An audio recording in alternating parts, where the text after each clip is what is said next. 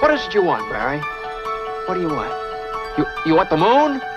Just say the word and I'll throw a lasso around it and pull it down. Ladies and gentlemen, boys and girls, dying times here. Come with me if you want to live. That's it, man. Game over, man. Game over. The Force will be with you, always. Ladies and gentlemen, welcome back to 20th Century Geek. I'm your regular host, Scott Weatherly, and today I'm being joined by, well, like I say, two action stars of prestige. Better than Stallone, bigger than Arnold. I'm being joined by Dave Horrocks and Max Byrne. How are you guys doing? You okay? Awesome, mate. Can't wait to get going on this one. Yeah, fantastic, Scott. Thanks for having me. It's a real thrill to be on here again and talk about something I love so much. Yeah, great. No, yeah, you're going to be bringing the canon love, mate. You're bringing the canon knowledge here, Max.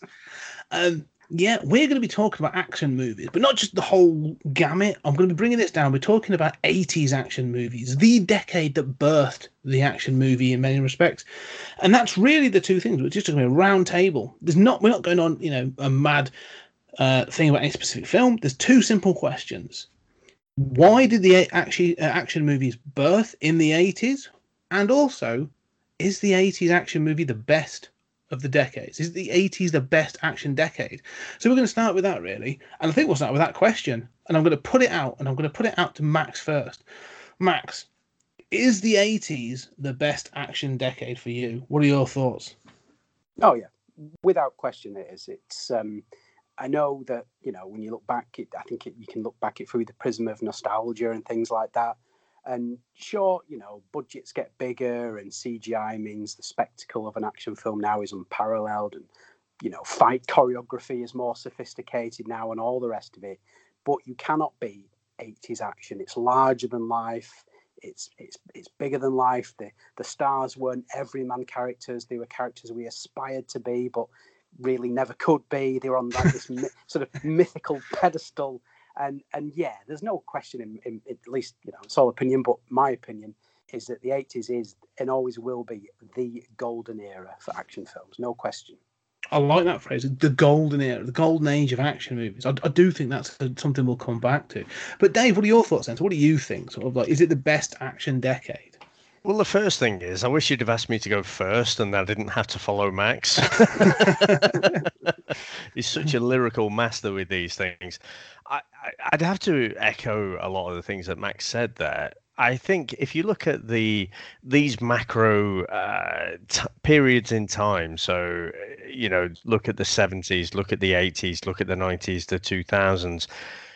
Within the 80s, I think we just got those larger-than-life characters.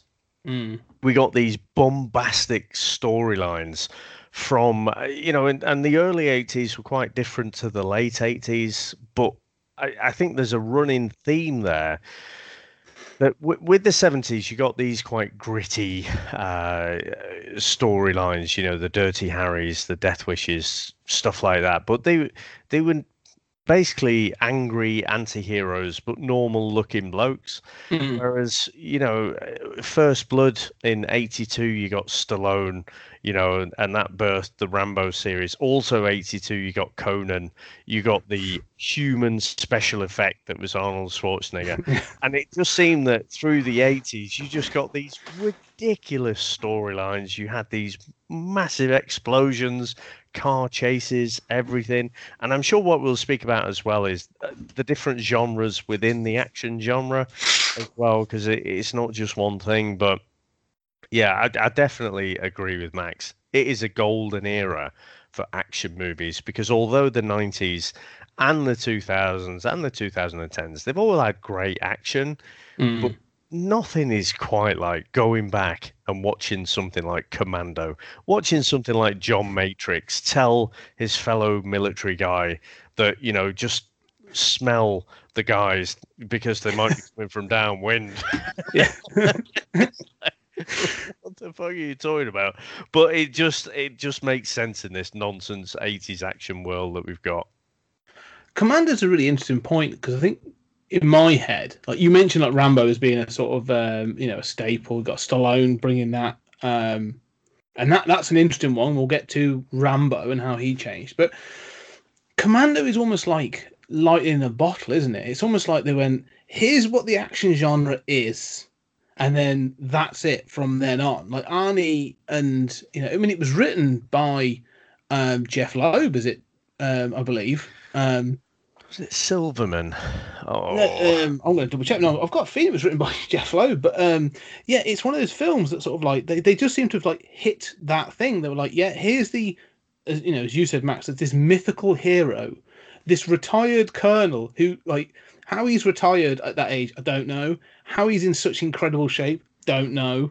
No, but there's so much like this American hero that is speaking with this weird accent. I love the fact like he's got this all-American daughter, like, and he's then got this really thick Austrian accent.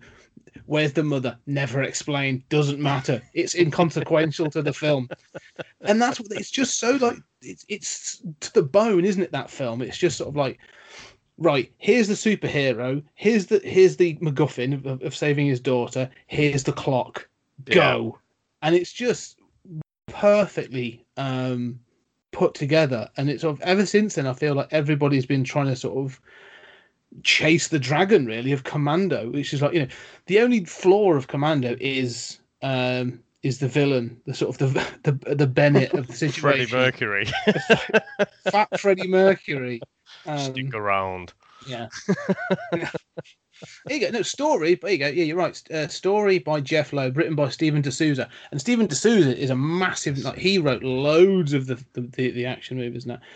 But he was Die Hard. Die Hard. But he wrote the other one I was going to mention as well, which comes in as a sort of a precursor. You said 82. 82 is Rambo. Or First Blood. Sorry, it's Conan. First Blood. Yeah. It's also 48 Hours. Nice. Which is that sort of the birth of sort of the buddy action genre. Yeah. So 82 is a bit of a watershed year, really, isn't it? It does seem to be, doesn't it? But yeah, let's just focus in on Commando as a starting point. Let's just look at Arnie for a start. Then, so Commando. What are your thoughts on it? I've just said that to me, it's like the quintessential ridiculous action movie. But I'll go to again. I'll go to Max first. What are your thoughts on Commando? Commando is a nigh-on perfect 80s action film. Yeah. It just has all the ingredients that you want to see in an 80s action film.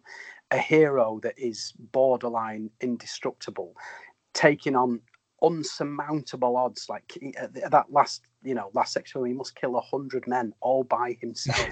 Doesn't barely get a shot on him, It just everything, the one-liners, the little bits of comedy here and there, despite the stakes being so high, there's still time to dispatch a baddie, but give him a pithy one-liner as you drop Sully by his leg off the cliff. Ooh la la! And he says ooh la la as he goes off the cliff. But yeah, it's just perfect. You can look at it through a modern day audience's viewpoint and think, it's a bit unsophisticated. The story is pretty paper thin. We don't know much about where the characters have been prior to us meeting them. But who cares? You don't need to. Everything you've got is in that. It's a taut 90-minute film. It never stops from word go to end credits. It just goes and goes and goes. Like you said, the villain's a bit weak, but other than that, it is spot on. It's prime era Arnold Schwarzenegger for me. To me, it's what makes him. Everyone talks about Terminator and that, but to me, Commando is like the Arnie movie. Like that's like he had Conan, and yes, that's great, and then he had Terminator and Conan the Destroyer in '84. But to me, it's like his pinnacle is Commando, because that's the sort of thing that after that's when it's sort of you get that like there's a relationship between John Matrix and Dutch Schaefer. He's almost the same character in it. Yeah, basically, yeah.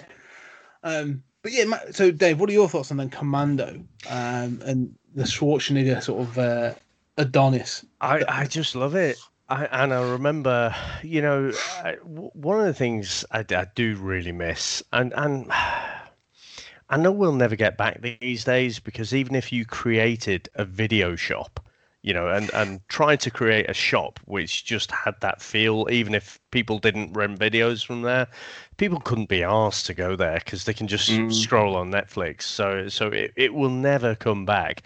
But I do really long for those days when you could just go and you would see the same video covers, and you just can't help but see in my mind's eye now that VHS cover shot where you've just got the big muscles holding the big massive gun, and pointing out of the VHS cover, and it just looks amazing.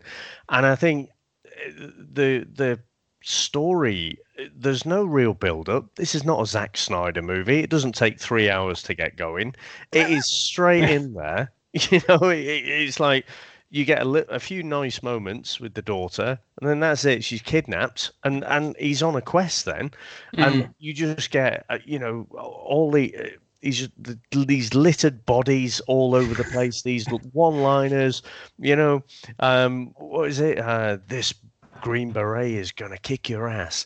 Yeah. I eat green berets for breakfast. And right now, I'm very hungry. Just fucking relentless, and I love it. I can go back and watch Commando, and it just feels like I'm watching it for half an hour. It just goes at such a pace, and it balances almost, I would say, almost creates the template for the MCU, because it's dealing with something that is very serious, very traumatic. You're talking about a single dad who's had his daughter stolen, so it could be a really emotionally weighty story. You've got loads of action in there, and you're balancing some comedy in there as well. Yeah. So I just think it is as close as you can get to a perfect action movie as you're going to get.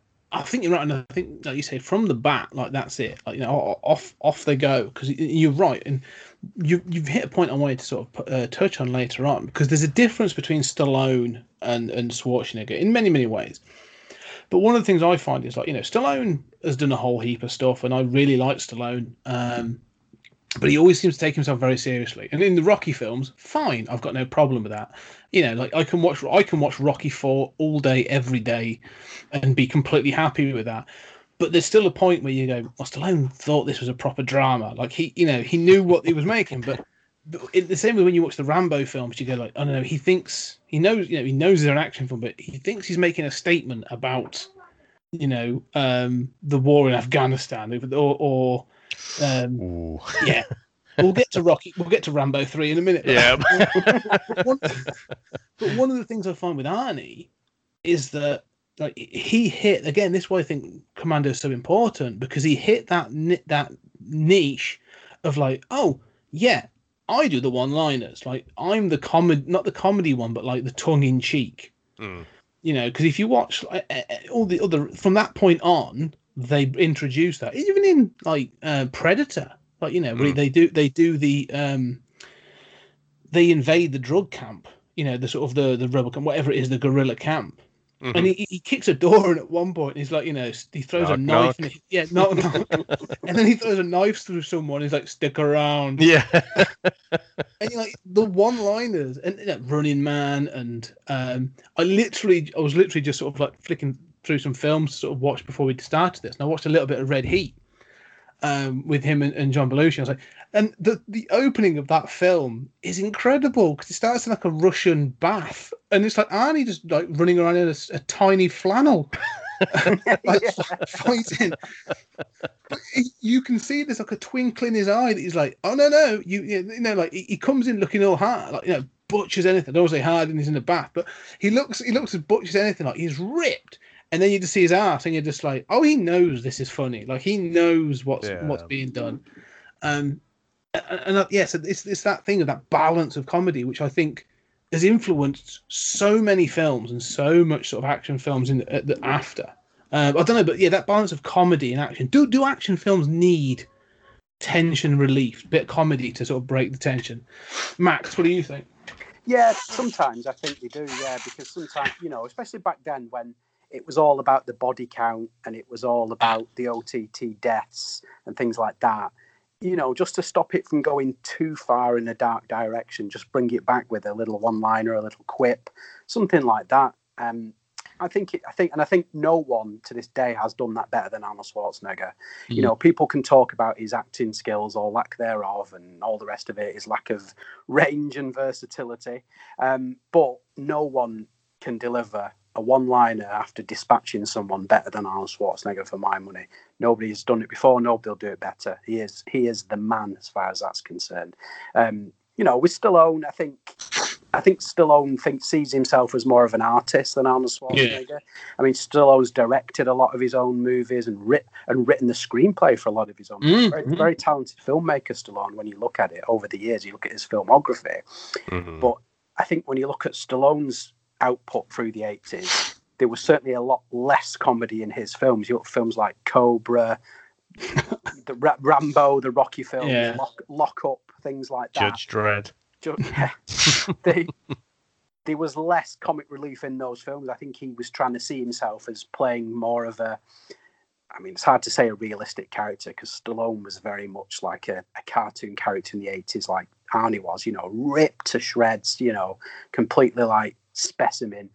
But he always seemed to be slightly more edging on the side of realistic than Arnold Schwarzenegger. And he's still believable. I mean, Sylvester Stallone is 75 years old next week, but he's still convincing now. He's still making action movies, and you don't watch it and go, "Look at this old fool here! What a joke!" But you still buy it. You can still, you know, if he could make another Rambo film tomorrow, and I'd be there, and I wouldn't be watching it going, you know, he's an old man. I'd be watching it going, "Yeah, he's kicking some ass." He's still believable now, even at his age. So, yeah, I think, you know, to go back to your question, I think comedy is fine in action films, especially 80s action films, because they were sort of played larger than life. It just depends on the actor and who's delivering it. But, yeah, Arnie, absolute king of the comedy mixed with action, and always will be. Do you think? Because Stallone was ultimately, you know, he was more creative, wasn't he? He was more pushing his writing. And then, you know, the acting sort of came as part of the writing, whereas Arnie sort of never had ambitions of getting involved in the writing. And so he sort of focused on the on-screen stuff. And I just think his comedy timing, I would say they're both equally as driven as each other, but they just took different approaches.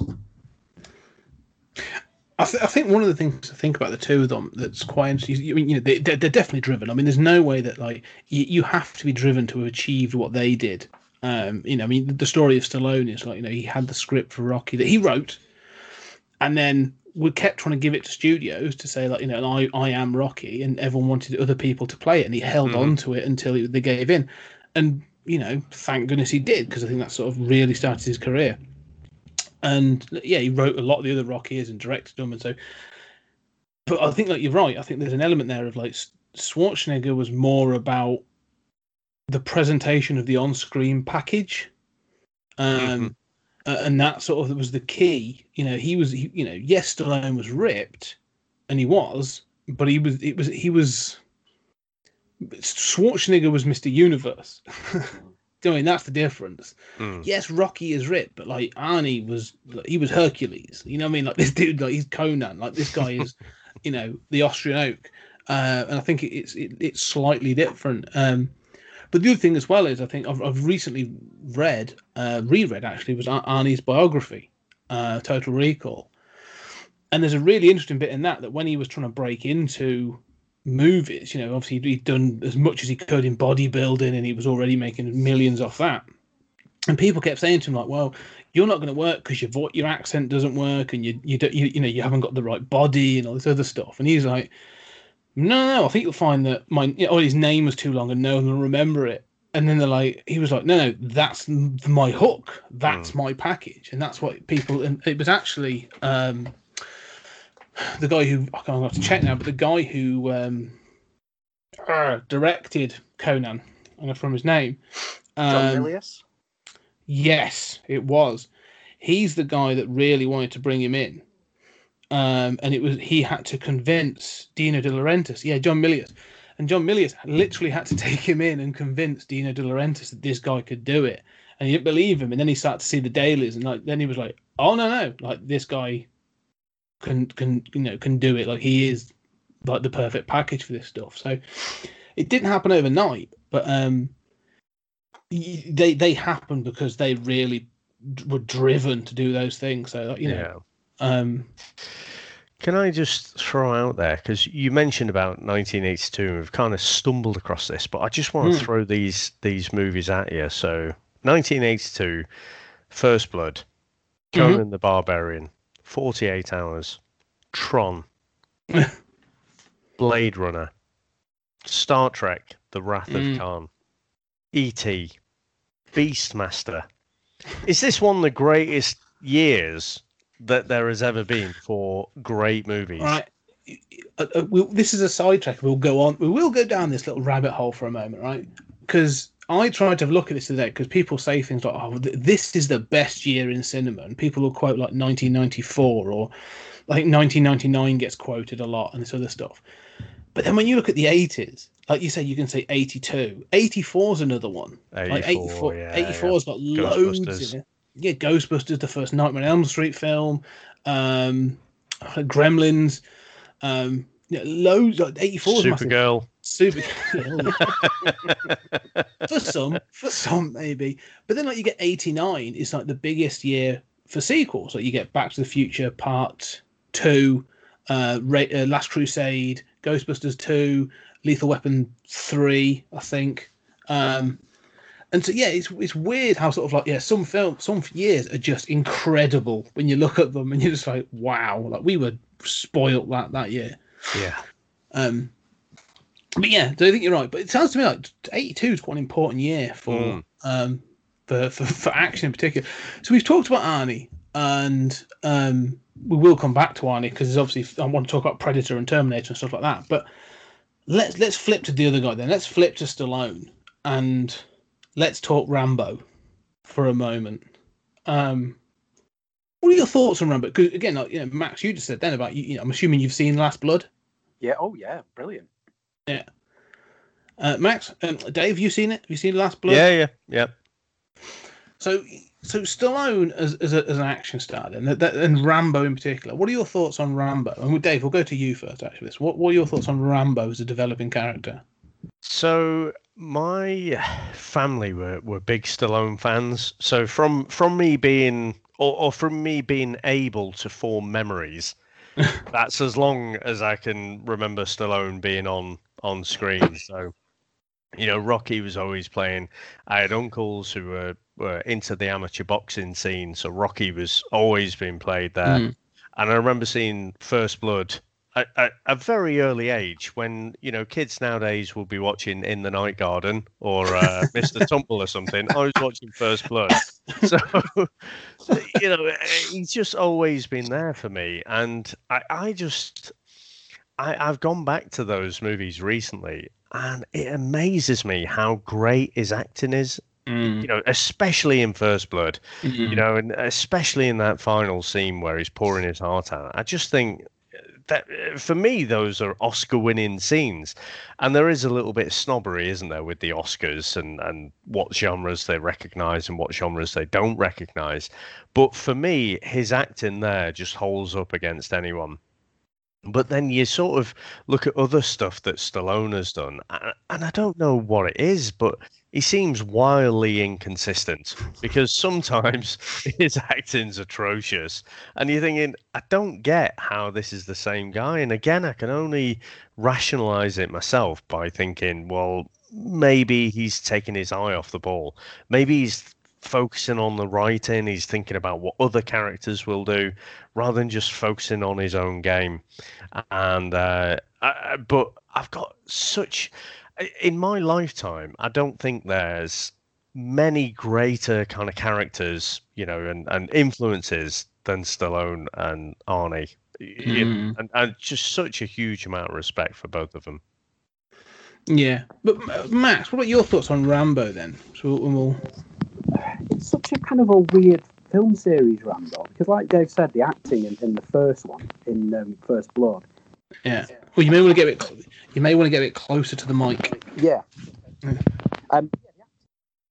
Have you got your thumb or anything over the mic, Max? Yeah. Don't think so. Right, it's better now. Oh, right, okay, sorry. Yeah, so the Rambo series is a really odd kind of series because, like Dave said before, the acting in First Blood is superb. And it's this quite intimate film about, you know, a Vietnam vet struggling to find his way in a country that's rejected him, and, you know, via sort of happenstance finds himself in this, you know, bad situation in this small town.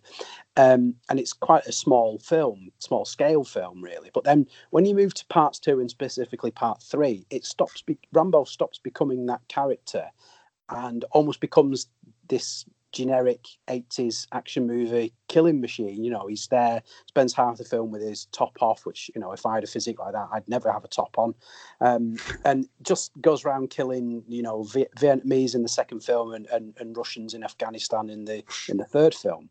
And it becomes less about a performance from Stallone like it is in the first film, and then in 2 and 3 it becomes just him as muscle-bound one-man army, and that kind of depth of the first one's kind of lost. I did think when he resurrected it and brought it back in Rambo 4 and then again in Last Blood, he kind of went full circle and went back to more of a character-based portrayal as an older man, and you know, a bit more depth to it. So it's such an up and down series. I absolutely adore First Blood, and I love Rambo 4 or Rambo, whatever it's called, and I really like Last Blood. But 2 and 3 for me, they're great fun and they're great spectacle, but they seem very much sort of 80s action by the numbers, if that makes sense. I don't know what you guys think, but that's the way I've always looked at the Rambo series. Yeah, you're right. Well, the weird thing with I've always had an issue with Rambo, and I love the whole franchise. I will say, like, I can watch all of them, and I'll take them all on their own merit in many ways. You know, even the ones that are basically sort of like the third one that's sort of like, this is dedicated to the Mujahideen or whatever it is. Well, yeah, basically you're supporting this film's dedicated to Bin Laden. Before, yeah, so different times. Different times, you know, friends become foes and foes become friends. But one of the things I find it most interesting about Rambo as a character is, like you say, he starts out as this sort of like not anti-government, but like you say, he represents a proportion of those people that came home from the Vietnam War and were, you know, rejected, like you say, Max, by society. And the opening scene of that film, when he turns up at that house and he's looking for his one of his, you know, his squad mates or whatever, and the woman says, like, he's not here. He died of cancer. You know, he was taken by the Agent Orange. Agent Orange. So yeah, he died of cancer and stuff. And in Stallone's, you say, his acting at that point is heartbreaking, because he's sort of lost. He's like, well, this is what I'm here for. This is who, you know, I'm trying to be found, and I can't do it. And then obviously the film progresses from there, and so it feels like it's more of a sort of an action drama, because it's driven by Teague, the sheriff, as he sort of, like, you know, tries to drive him out of town and all this other stuff. And it's excellent. And you know, and the fact about Rambo is the thing to note again, like, you know, you were saying, Max, is he doesn't actually kill anyone for the most part in that film. Yeah. He wounds them, but he makes a point of, like, not killing them, because I love it when he does corner them and he says, I could have killed any one of you at any point. There's the one guy, isn't there, from the helicopter that throws the stone and he falls, and he is a douchebag who deserved to die, but that is the one guy. In the book, he does kill a lot more, again, it's Stallone's influence. He was the one who wanted to make sure he didn't kill, you know, anyone, and there's so much action going on, you almost need reminding of that. But again, for me, a genius move on his part. You know, it makes him such an empathetic character. And actually, I don't want to take us off down a rabbit hole, but I think movies like First Blood did a massive amount to change America's perspective on their military. Because at that time, they were, like, you know, the ginger-headed stepchild. They didn't look after their military at that time. This isn't a rabbit hole, because this is exactly where I was going to go. All right, fair enough. Because you are right, you are spot on. The difference between Rambo and Rambo, you know, First Blood and then First Blood Part 2 is Ronald Reagan. Ronald Reagan was elected president in 1981 and was all about the military. He was Republican. He was all about rebuilding the military. Sounds familiar, but rebuilding the military and all this other shit. Make America great again. Exactly. And one of the things to note is the just the amount of military-based characters that are then used throughout the 80s as heroes. And Rambo is one where he almost becomes a personification of America abroad. And one of the funny things is the CIA becomes the enemy in a lot of these films. Like, so in Rambo, in First Blood Part 2, it's the CIA that like, oh no, you're just going in as, what is it? Just going as reconnaissance. We just want you to go look. Don't do anything. Don't engage. Just go and look. And he obviously does engage. But he becomes sort of like the conscience of America. That's what Rambo becomes to represent. And the same in 2. The same in 3. Like, we can't really intervene in Afghanistan because the Russians are there and it makes a Cold War a hot war. But we can send John Rambo in, and he becomes the conscience of America of defending those people that we can't really defend. Yeah. And so because even Ronald Reagan actually said if John Rambo would vote Republican. He said, I remember saying that in a speech, and so there is this notion, and it's the same with like John Matrix and this representation of the American military as this muscle-bound thing. Again, you look at Predator, and in that, like, all the guys in it, they're mercenaries sort of thing. So slightly different. They're American, they're a special forces unit. I'm never entirely sure if they're supposed to be mercenaries or not. But Carl Weathers, who's the one who sort of like portrays them a little bit, because he really wants to take on the CIA. Yeah.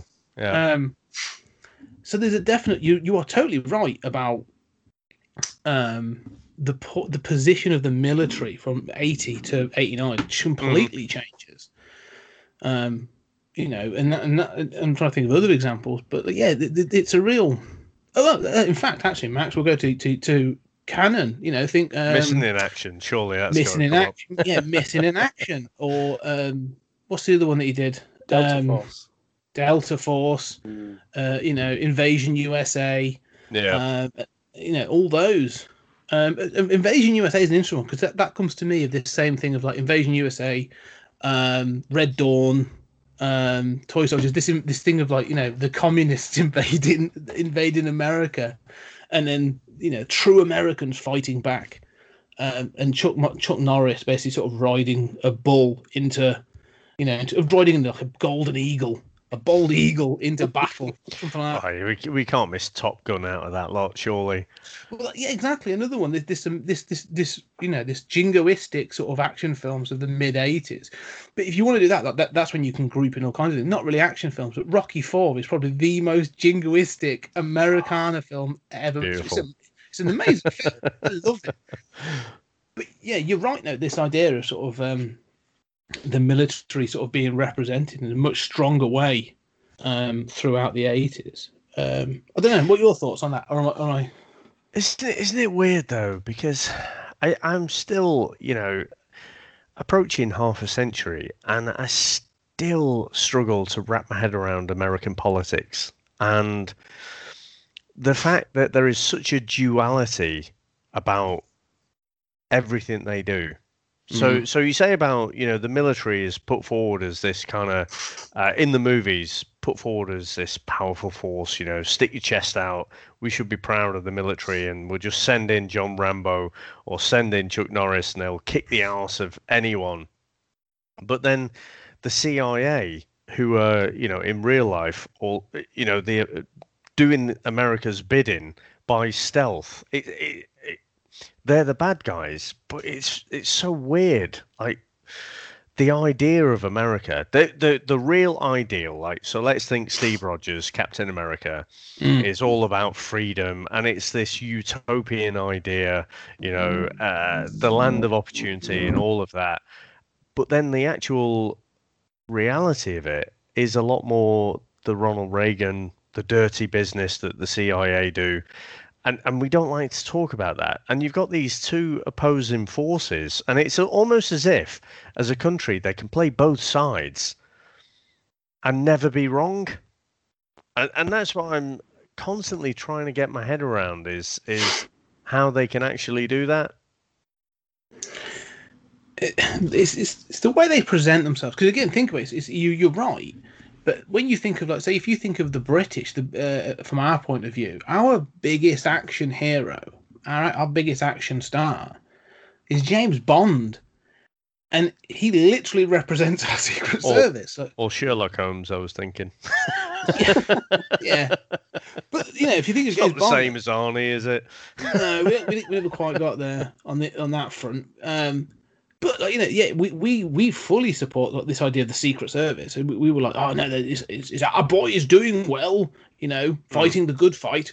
And we've always had that mentality. But America seems to be like America, it both loves itself and hates itself, doesn't it? Or it loves itself but doesn't trust itself. Like it wants to have an internal conflict, and it always has. And I think Vietnam, once you get, and you're now going to get me on a history thing. Post World War II, that's when it sort of all started, because you get the greatest generation, your Captain Americas, who sort of fought Nazis, and it was nice and it was clean and it was easy.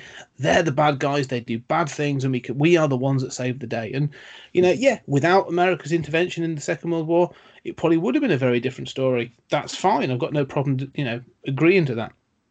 Post that, though, they get this awkward moment when they're like, oh, we did sort of fight side by side with the communists, but we don't like them now. And so they have this Cold War. And all of a sudden they have this new enemy, and then it becomes internalized, because back home during the 50s, you have like McCarthyism, with the Red Scare, when, they're shipping people that they believe are communists. And then in the 60s, you get people that are objecting to the Vietnam War because they're now looking for their new World War II. They're looking for their new war, because you've had Korea and you've had all this other stuff. Yeah. And so you get a generation that, and then, more than that, actually, following after that, you get Nixon in the 70s, where the government is clearly doing a whole bunch of shitty stuff. And the president literally says it's not against the war if the president does it. So you get a generation that are sort of like, our boys abroad, the working class, that's the thing. They're the ones, they're representing us. But then you've got the government, in inverted commas, who they feel are all secretive. And anyone who works for the government are evil. And so you have this weird dichotomy of the fact that, like, well, the army, the military is a branch of the government. Yeah, it works. It's weird, and you mentioned about Korea there, and actually that's an interesting subtext that, as a kid, when I was watching First Blood, I just never picked up on. But Teasel, who is played by Brian Dennehy, brilliant actor, and plays an absolute douchebag of a policeman. He talks about the Korean War, and it's almost as if my veteranism counts for more than yours, and it's cleaner. It's cleaner. That's the point. It's my service is cleaner than your service. My war was a good war. Yeah, Vietnam wasn't, and so. There's this division of, if you fought in Vietnam, then you are stained by that war. It was an ugly war, wasn't it? And again, this is a massive tangent, and probably we should go on to Mike's show for this one. But you look back at history, and it was all the wrong reasons to get involved with that. Again, I look back at it now, and we grew up with this idea. We grew up in the Cold War, and it's only now, as I'm approaching the age that I am, and I'm thinking, well, who would have the biggest problem with a socialist ideal, with the idea that giving power to the workers? Who would have the biggest problem with that? Well, it's the fucking elite, isn't it? Yeah. And as we sit here in a conservative fucking government again, and I'm thinking, well, fuck me. Were we on the right side? I'm genuinely having that argument with myself weekly at the moment. There's representations. I mean, Stalinist Russia is a slightly different. I'm not behind Stalin. Just to put it in context. But just as an ideal. Let's not talk about the practical. But you're right. I'll bring it back to a point then, because to bring it around to action movies again. But you're right. But for me, I think conservative action movies are incredibly conservative. Now, I'm not saying fascist or right wing, because you can make the fascist argument, and I'm sure there are people that would. But they are conservative because an action film is all about maintaining the status quo. Your hero in all the films is fighting against someone that threatens the status quo, usually for a bad reason. Mhm. You get ones later down the line, and one day we'll do the Rock. We'll do the 90s, where you get to talk about like the Rock, or where it's less clear.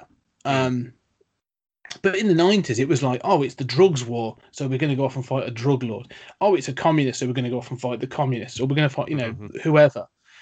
But it was all about maintaining the status quo. But the hero was also not relatable, I suppose, but used aspirational. I think, as you said, Max, there was this idea of that they were aspirational, but it was incredibly conservative because America was the best, we're the strongest, we are the world protectors, and we are maintaining the status quo. I don't know. What Max, what are your thoughts on that? Yeah, it's a very common trope of 80s action, especially with Cannon films. There were so many films where they just sort of, take one actor out and insert another. Yeah. And so many military-based films where, an ex-vet who's the only man for the job is sent off to some hotspot somewhere at the behest of the CIA.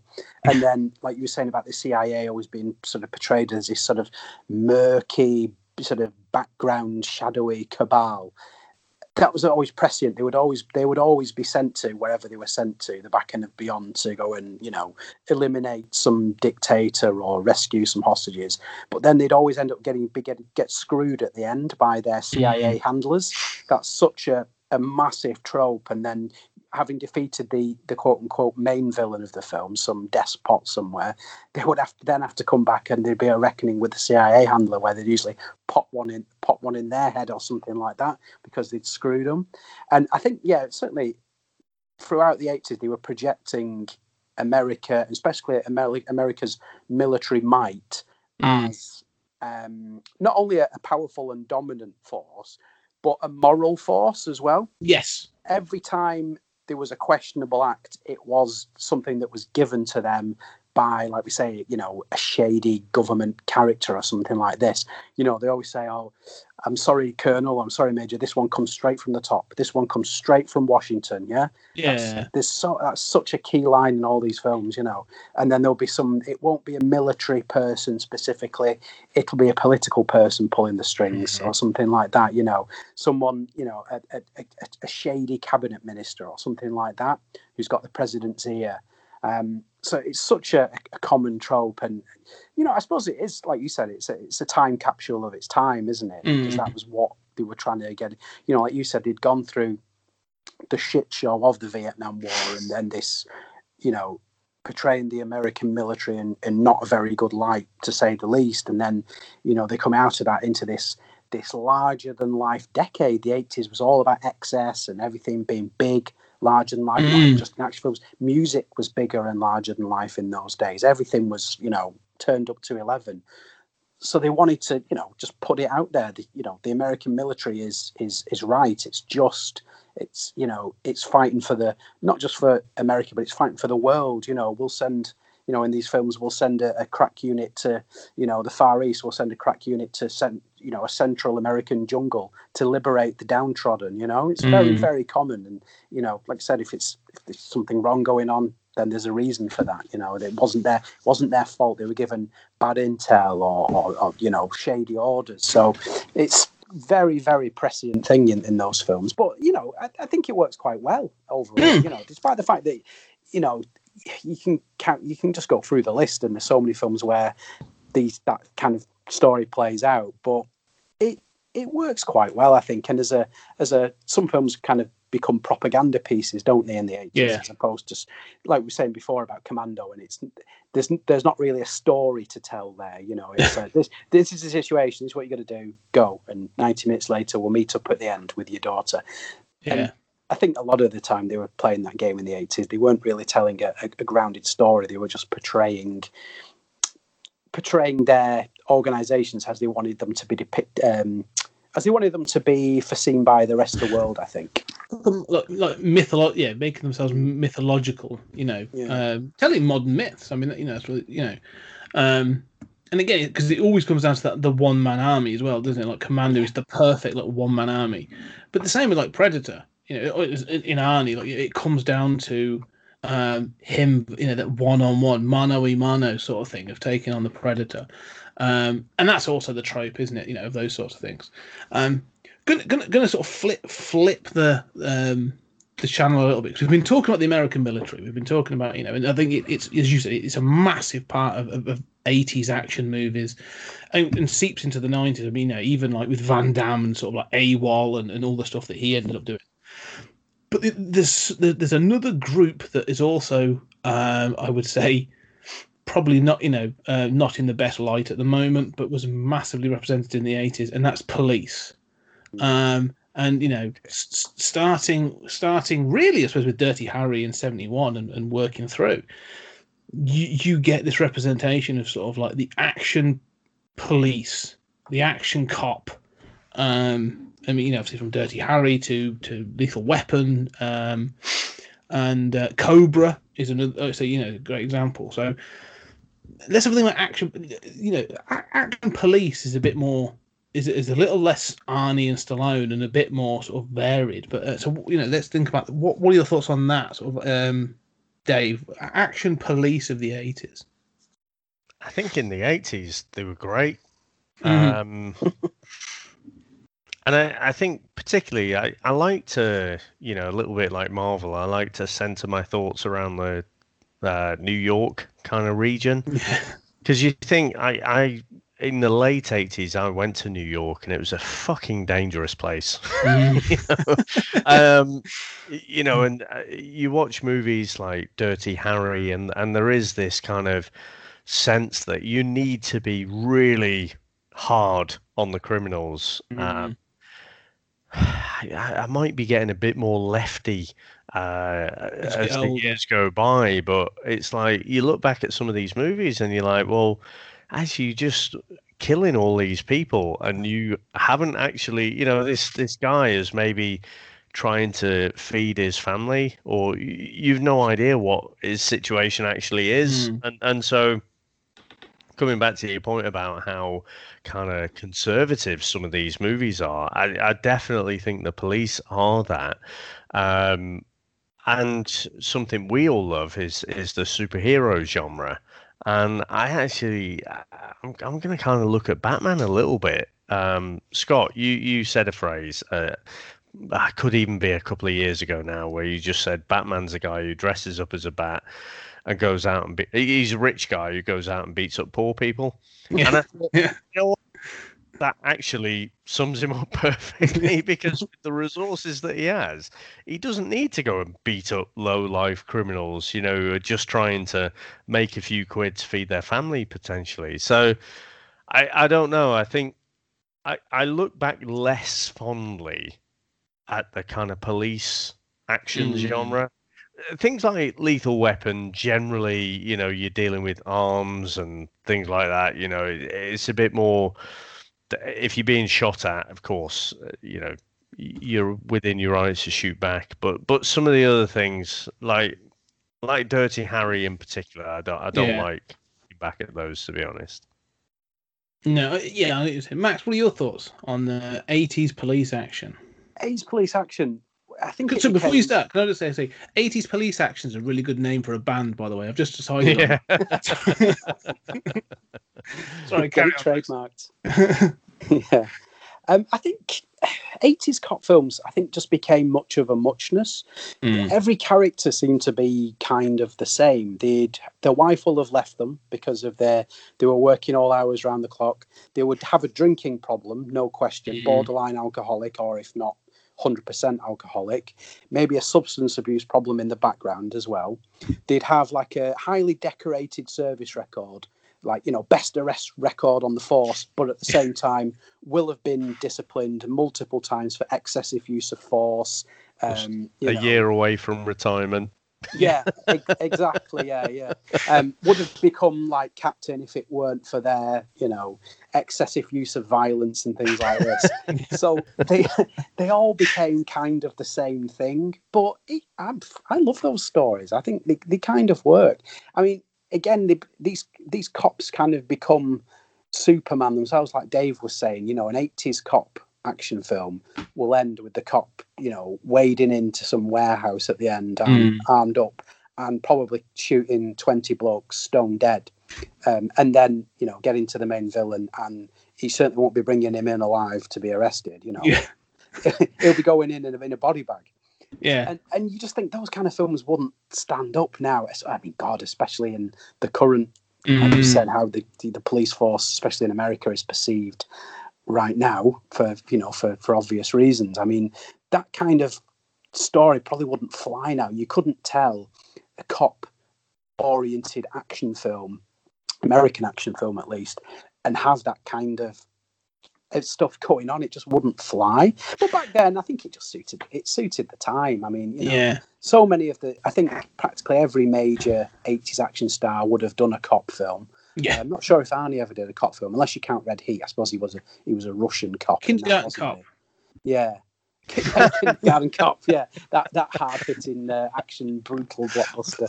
The opening of that film, I will say that the opening of that film, when he pulls up and he's looking like, he's got the beard and he's sort of got those round glasses on, and he talks about the car, and the guy's about to steal his car. He's like, I love my car very, very much.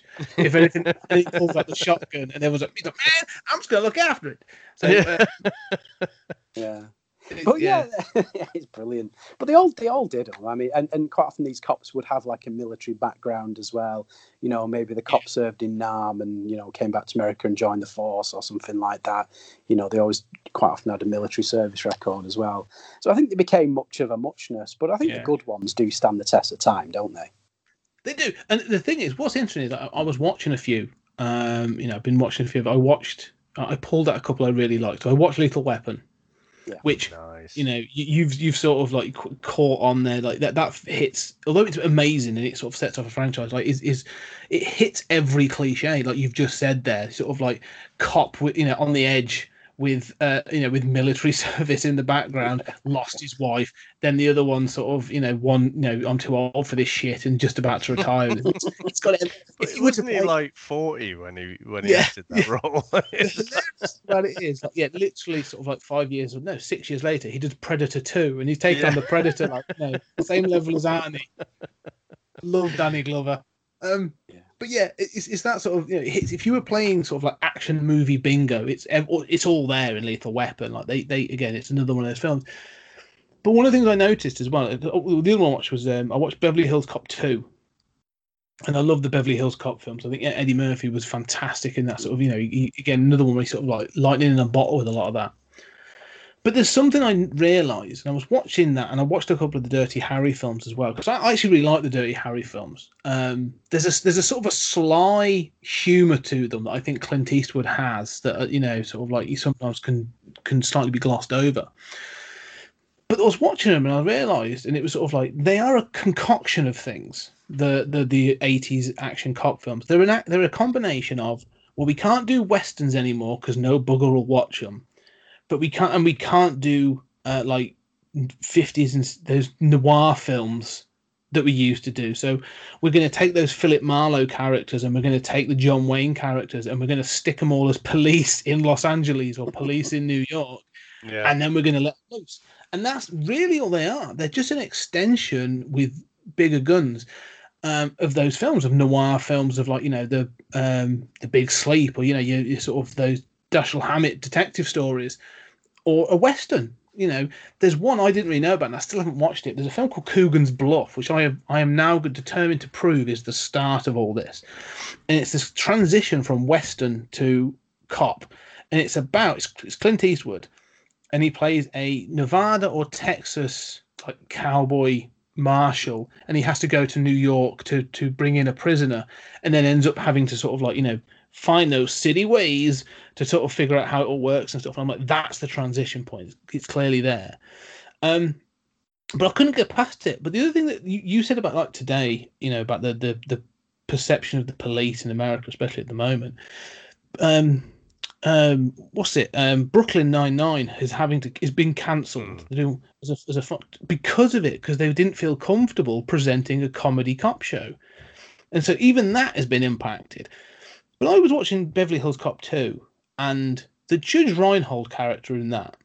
So throughout it, they do these little bits and pieces. And at the end of it, like he pulls open his the boot of the police car, and he pulls out a trench coat and all these fucking guns.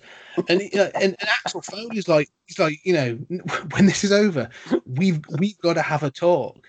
And there's a part of me that's going like, no, a psychiatrist needs to be having a talk with this guy because he's basically been waiting for this shootout, and if he hadn't have got it, like, what would have happened? Like, it's really sort of like, it's funny, it's played for laughs in the film, but again, like, you see it now and you're like, yeah, there's a slightly uncomfortable undertone to this that I'm like, it hasn't aged well.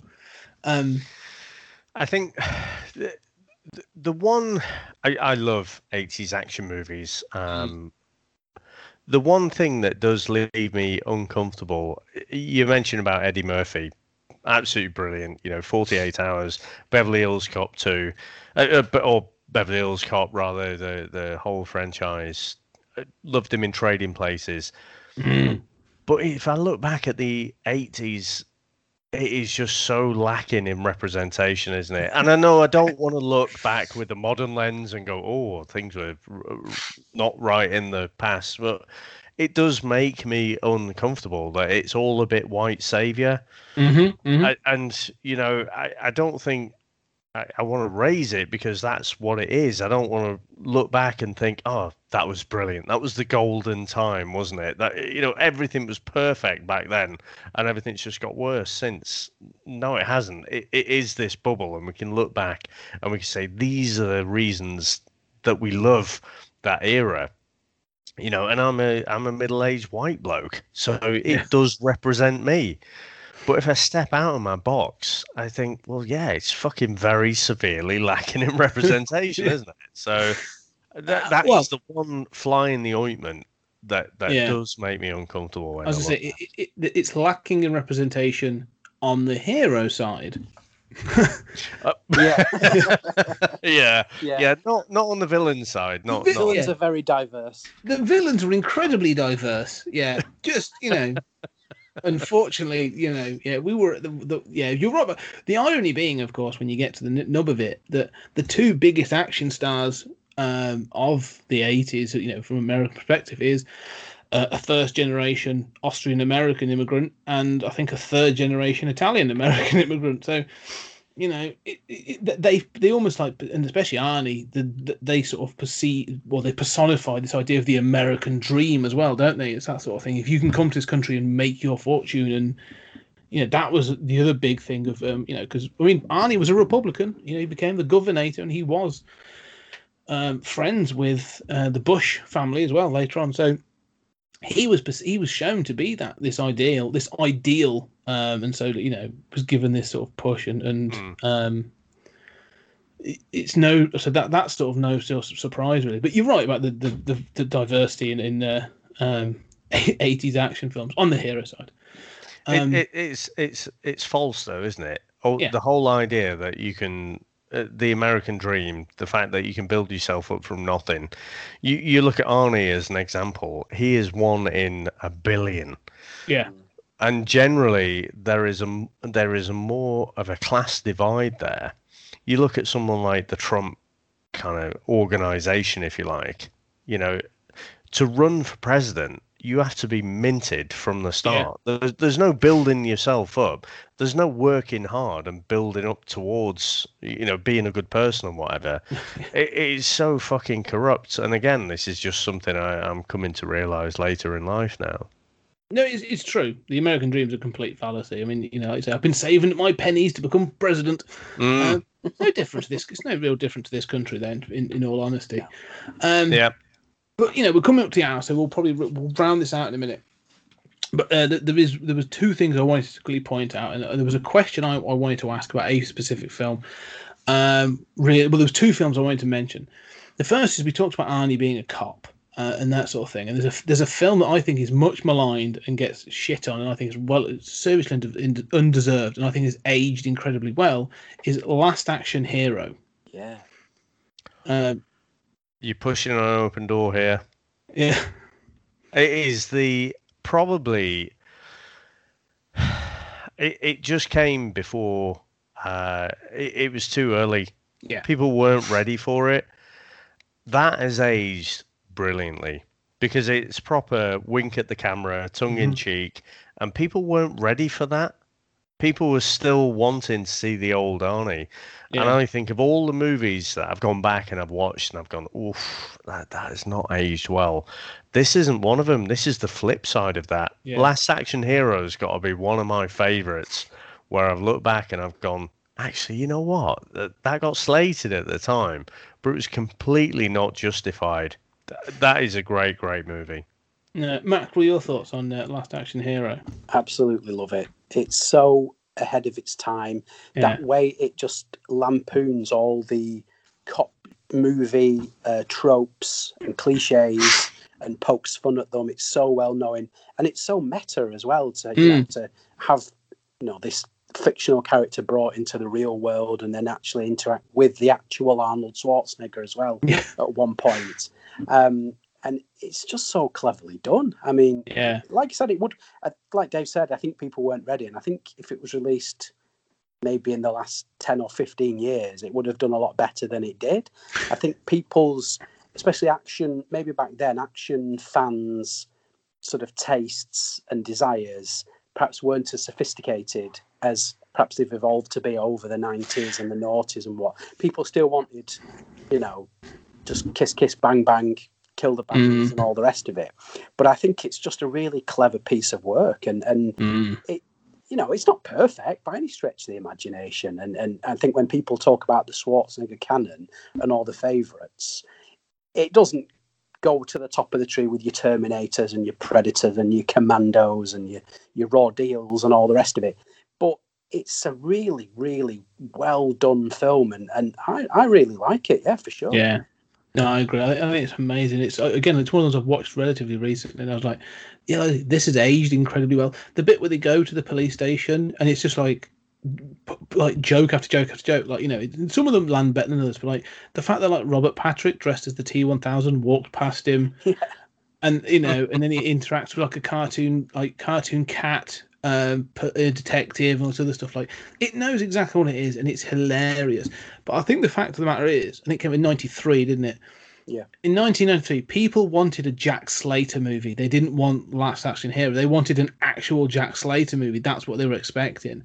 And when they go and see it, and it's taking, like I say, making fun of the films that they love, I think people sort of a little bit railed against it. But you're right. I think if that had been released in the last 10 years, especially during this sort of this Marvel, especially maybe even pre-Deadpool, because it's got that fourth wall breaking kind of thing. I think it would have done a lot better. I don't know who'd have been in it, but it definitely had. And if anything, if it had done it now, say it was in the last 10 years, obviously Arnie couldn't have played Jack Slater. You'd have had someone playing it, but I've had him as the captain. You'd have had Arnie as a cameo or something in that way. It's got to be The Rock, isn't it?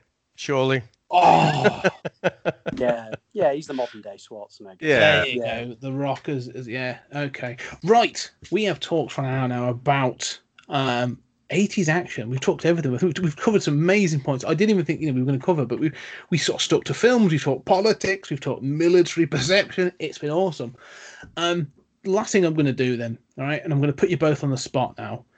And so I'm going to think all I want you to name, all right, and it's not going to be your favourite, all right, but what I want you to name is someone comes to you and says, what 3 80s action movies should I watch? What do you tell them? There you go. Okay, you both blown. Boy, 3. You got 3, and I'm going to start by putting you on a spot. And I'm looking. I'm choosing. I'm going to go.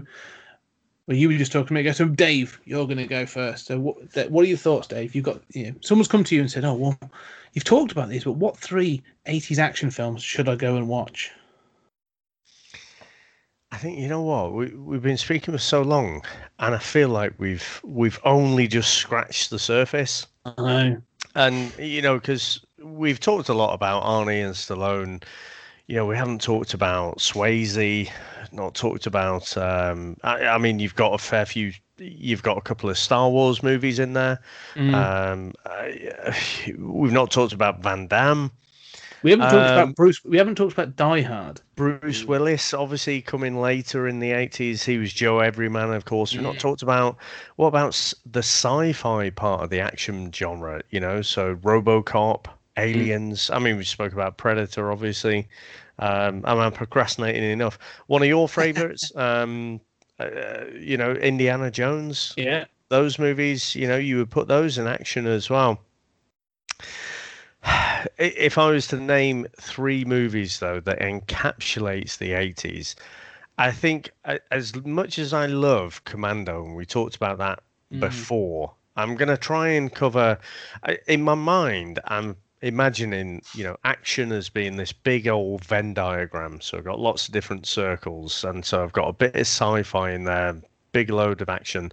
I think with Predator, we get, a bit of Rocky 4. Obviously, that was the whole genesis of the idea. You've got some sci-fi in there as well as, this bigger than life hero. So Predator, I think, has to be in there. What else was I thinking? Sword and Sorcery. No, I can't have another Arnie one.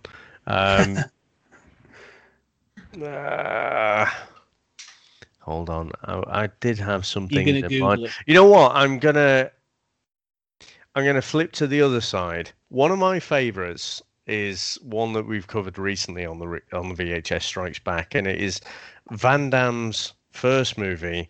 And I heard you speak about it to the guy you were talking to, Cannon. Was it Alex? Yeah. Austin. Yeah. And he was saying basically Van Damme was pestering him. And he had these producers who were wanting to push this script for Bloodsport. And he was like, oh, fuck it, go and make it and stop pissing me off. Bloodsport, for me, I just love it. It is so fantastic. And I love all the different styles of martial arts there. You got Bolo, classic kind of martial arts villain. So I think I'm going to put Bloodsport in there as well. Because I've got a military thing in there. We haven't touched on things like Full Metal Jacket, Platoon. Those, again, were very much more serious kind of, this is the real kind of thing with war. But I'm going to go for a buddy cop movie. I'm going to go for Lethal Weapon as well. So I think in my mind, those quadrants, the only thing I've not covered there is like Sword and Sorcery. So I've missed out things like Krull, obviously Conan, but yeah, I think I've got a good spread there. No, that's good. I like that. So Predator, Bloodsport, and Lethal Weapon. Yep. It's a good trinity. I like that. Okay, so Max, same question to you. Someone's come. What should they watch to represent 80s action movies? Okay, my 3 in no particular order. First one I have to go is Die Hard, the first Die Hard movie, because it's such an influential movie. How many times, even today, do we get films and people refer to it as Die Hard on a, and then insert a location? Well, that was basically. I was going to say that was basically 1990 to 1997 to every film. Yeah, exactly. And I think Dave alluded to it before as well. You had Willis coming along, who wasn't the He-Man figure that Arnie and Sly and Van Damme and Lundgren were. I mean, he was in great shape, especially in those days, but he looked and felt like a normal man. You could identify with him more, and and during the course of that film, he absolutely takes a pounding as well. You couldn't imagine if they'd have made that film and cast Sly or Arnie, especially back then in '88. It wouldn't have been anything like that. They would have gone through that film with not so much as a scratch or a flesh wound, whereas Willis gets he gets the shit kicked out of him from, for 90 minutes to 2 hours, however long it is. So I have to go with Die Hard because its influence is so far reaching. It's still being felt now. I think. Oh, yeah, definitely. My second one, an unusual selection, but I'm going to go with Steven Seagal's debut feature, Above the Law, also known as Nico in some territories, for those who know it as Nico. And now, people like to mock Seagal because of the kind of person he's sort of evolved into over the years. He's a bit of a figure of fun, and rightly so, to be fair, let's face it. But I will put Seagal's first 5 movies up against any other action star's first 5 movies, and I think they hold up. Above the Law, Hard to Kill, Out for Justice, Marked for Death, and culminating with Under Siege, which is like his crowning glory. It all went tits up after that. Die Hard on a warship. Hard on a warship. There you go. But those first 5 were great, and that first one specifically, Above the Law, because he just presented a kind of different kind of action style at the time. I know that there'd been other martial arts guys in the 80s, Chuck Norris and Van Damme as well was obviously around, coming up at that time as well, late 80s. But Seagal just presented a different kind of hero, a kind of understated, quite cool kind of guy. I mean, again, I think people look at Seagal through the prism of what he is and who he is now, and the crap films he's made over the last 10 or 15 years, and just how shit he is. But back then, he was, I'll die on this hill, he was fucking badass. And I will take that to my grave. I absolutely love Seagal's first 5 films, so I have to put Above the Law in there.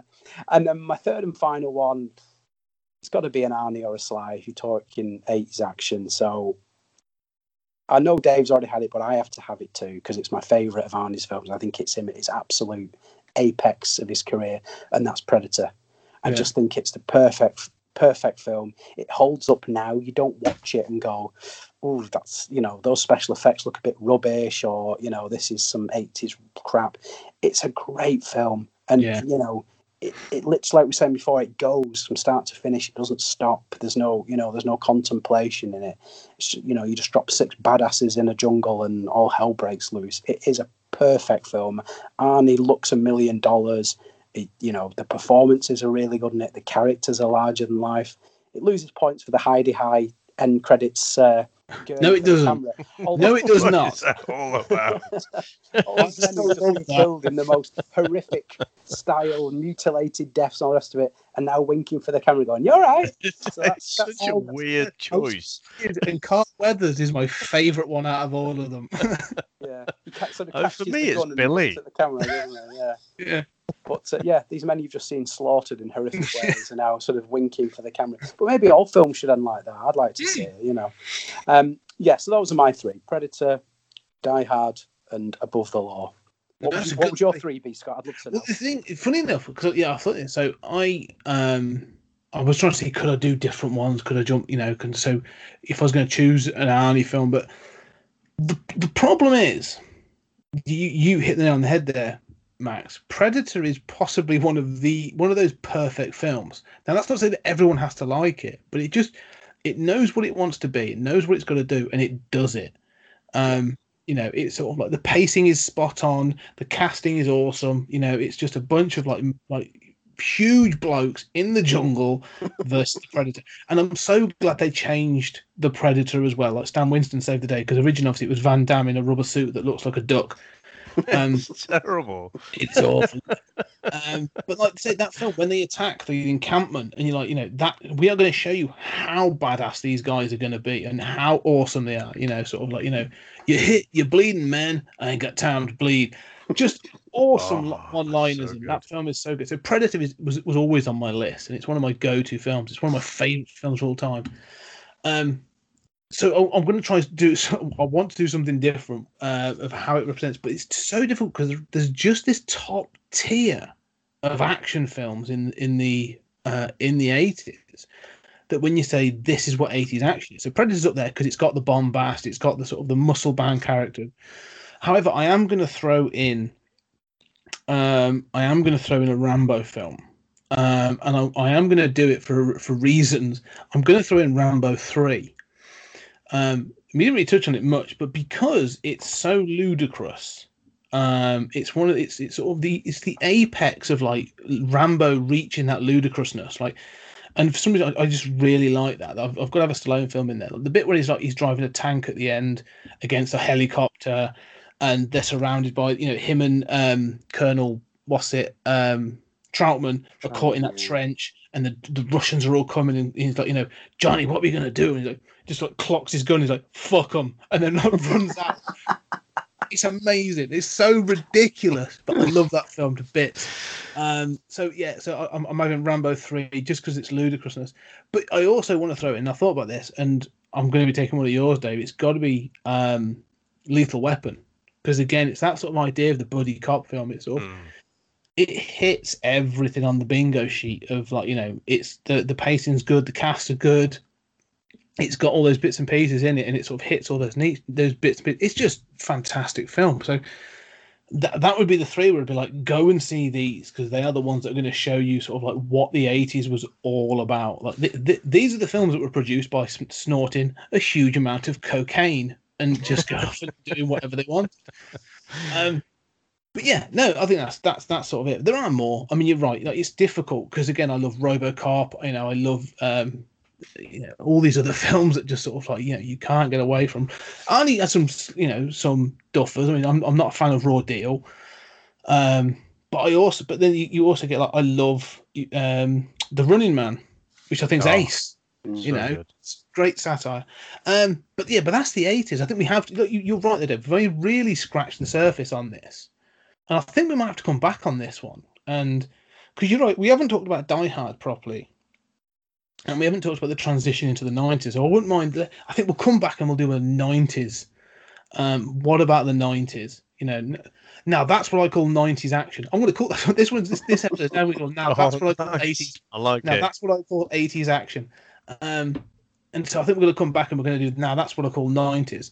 And we could go all the way through. But I'm 20th Century Geek, but I can do whatever the fuck I want. It's my podcast.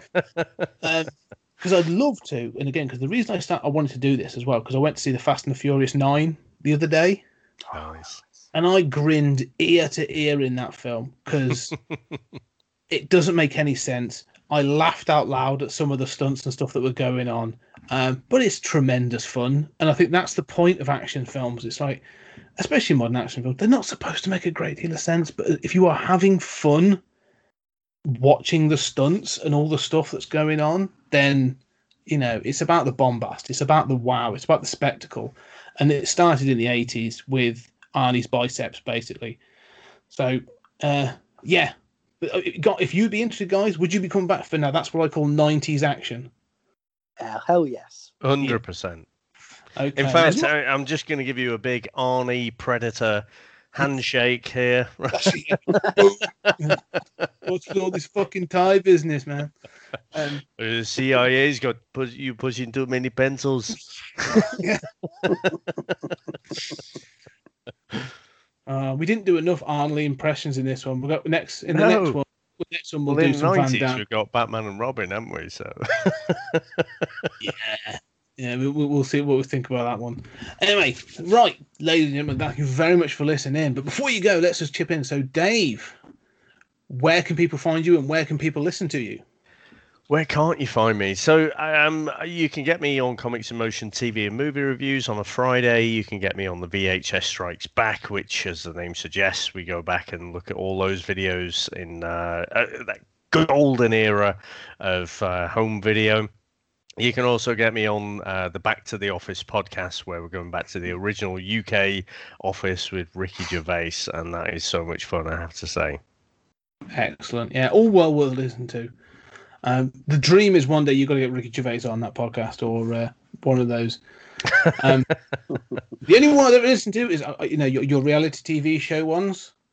I tend to omit that one because I know people aren't going to be arsed about it. Like, I was getting a whole load of abuse last night because there was some great football on, and everyone was like, "Fucking who the fuck would be watching Love Island at this time?" And I'm like, yeah, I don't know. Fantastic. Max, what about you? Where can people find you and where can people listen to you? You can find me on Twitter at MaxyByrne, which is spelled MaxyByrne.